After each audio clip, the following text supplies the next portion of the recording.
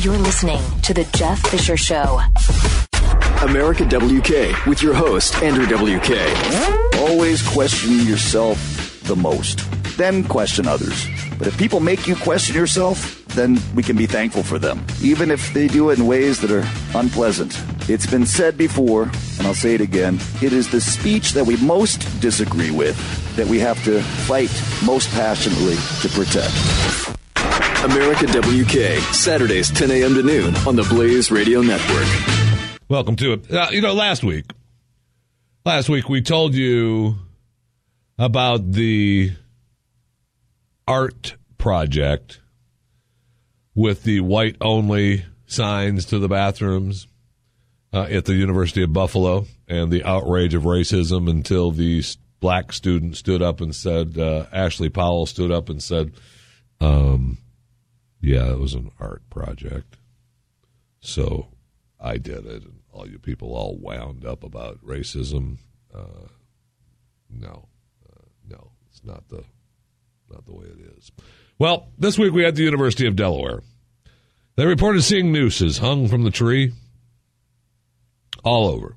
They staged a protest. They were all upset. Nooses hanging around a tree at the University of Delaware. Now, Nancy Target, acting president of the University of Delaware, immediately started tweeting, UD police is investigating the hate crime. We need to stand together against intolerance. Call 831-2222 if you saw anything. Hashtag Voices of UDel. Already promoting the fact that it's a hate crime. We need to stand together. Okay? Well, later on in the day, it was tweeted by Ryan Cormier. Hey, University of Delaware, the nooses found on campus last night were actually remnants of paper lanterns. Oh, so then the head of Nancy Target hops back on Twitter. Update at UDel police determined incident was not a hate crime. Please stand with me on the green at 4:30 p.m. Voices of University of Delaware. Oh, so stand with me on the green because we're going to still get together and party. But listen, we were investigating a hate crime instead of saying we don't know what it is yet. UDE police investigating. They were investigating a hate crime. They were investigating to see what the problem was, if there was a crime. Ugh. So, does that matter, though? Does it matter? No. Students at the University of Delaware taking it hard after the discovery of an alleged hate crime was just a misunderstanding. Some students even insist the hate crime still occurred. Wait. What? Yes, it doesn't matter. It doesn't matter. We're here today because we're not returning hate with hate. Black Lives Matter protest. Oh, is that true? This is not the end. It's not clear what hate Gill was avoiding the return of since there's no hate crime happened. But hey, we're still going to be mad because the police are lying and they're covering up a crime. Yeah, we were out there when those lanterns were hanging, though, and we remember that they had to be hanging with something. I don't know. That's how they hung up from the trees and the poles and the wires. But it's still a hate crime. In fact, we now believe that the lanterns were hate. No, they didn't say that, but I'm saying that. We now believe, hey, you know what? The lanterns, they were hate too. That's what they were hung for. It's unbelievable. Now, obviously, you have to say the disclaimer. Was there hate crime in America? Yes, there is. There's nothing good about hate crime. Racism is bad. All lives matter. Got it. Although all lives matter now means that black lives don't. And how did you get there? People have asked me all the time. I'll tell you how you got there. You got there by when Black Lives Matter started screaming, hey, Black Lives Matter, and other people went, wait a minute. No, Black lives do matter, but really all lives matter. They took that as saying, oh, you're blocking out black lives. You just want us to think that you believe all lives matter. But really you don't care about black lives. And that's why you're saying all lives matter. Oh, okay. Okay, no problem then. You're absolutely right. Black lives do matter. And guess what? All lives don't. That's where we're at. That's pretty much where we're at. But, look, we're investigating the hate crime that wasn't a hate crime that we're still pissed off about because we know it was a fake hate crime, but we're still pissed because guess what? We think it's still a hate crime. Unbelievable. And for those of you that have read the latest Glenn Beck book, it is about Islam. We'll be happy to hear that Pamela Geller announced that the Ground Zero Mosque has been defeated. In her article, President Obama pushed for it. Then Mayor Michael Bloomberg supported it. The media actively campaigned for it. But the people fought it and won. So the mosque that they were fighting for to build at Ground Zero, that's not going to happen. Have a good day. We don't want it here. Okay? We don't want it here. Earlier this week, Yogi Berra died. And you say, who's Yogi Berra? Yogi Berra is famous for playing professional baseball for 100 years. He was actually in a couple of commercials not too long ago, in the Aflac commercials, and people recognize him. But Yogi Berra served in the U.S. Navy during World War II, where he served as a gunner's mate on the attack transport USS Bayfield during the D-Day invasion. He was at Omaha Beach.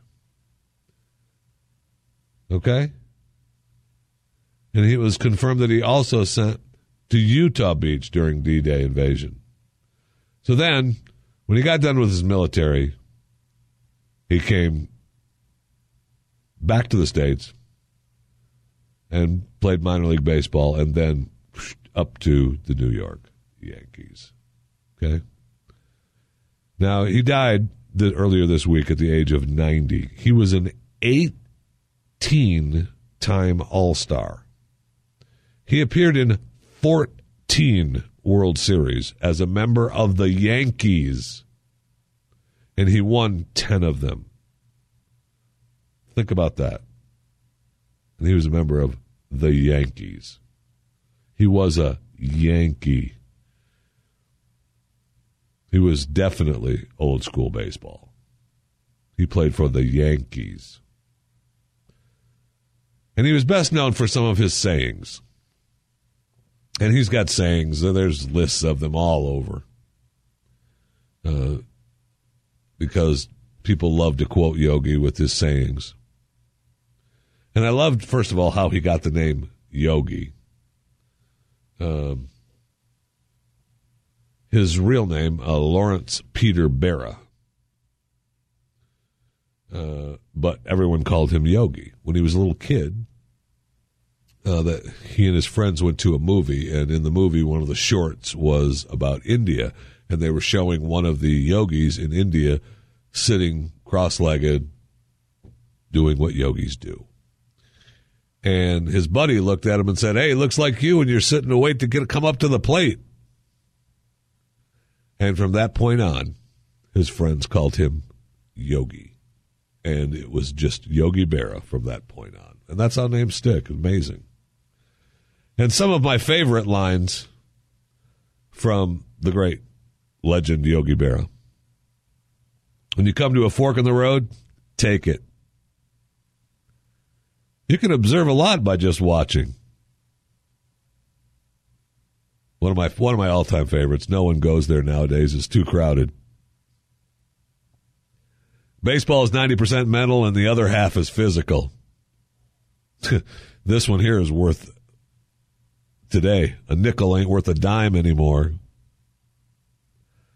Always go to other people's funerals, otherwise they won't come to yours. We made too many wrong mistakes. Another one of my favorites. You better cut that pizza in 4 pieces. I'm not hungry enough to eat 6. I usually take a 2-hour nap from 1 to 4. Get late early out here. You got to be careful if you don't know where you're going because you might not get there. He hits from both sides of the plate. He's amphibious. It was impossible to get a conversation going. Everybody was talking too much. I don't know if they were men or women fans running naked across the field. They had bags over their heads. I'm not going to buy my kids an encyclopedia. Let them walk to school like I did. On the 1973 Mets, we were overwhelming underdogs. The towels were so thick, I could hardly close my suitcase. Little League Baseball is a very good thing because it keeps the parents off the streets. And a classic that you could replace baseball with radio. If I didn't make it in baseball, I wouldn't have made it working. I didn't like to work. Yogi Berra, dead at the age of 98. You're listening to The Jeff Fisher Show, the Blaze Radio Network.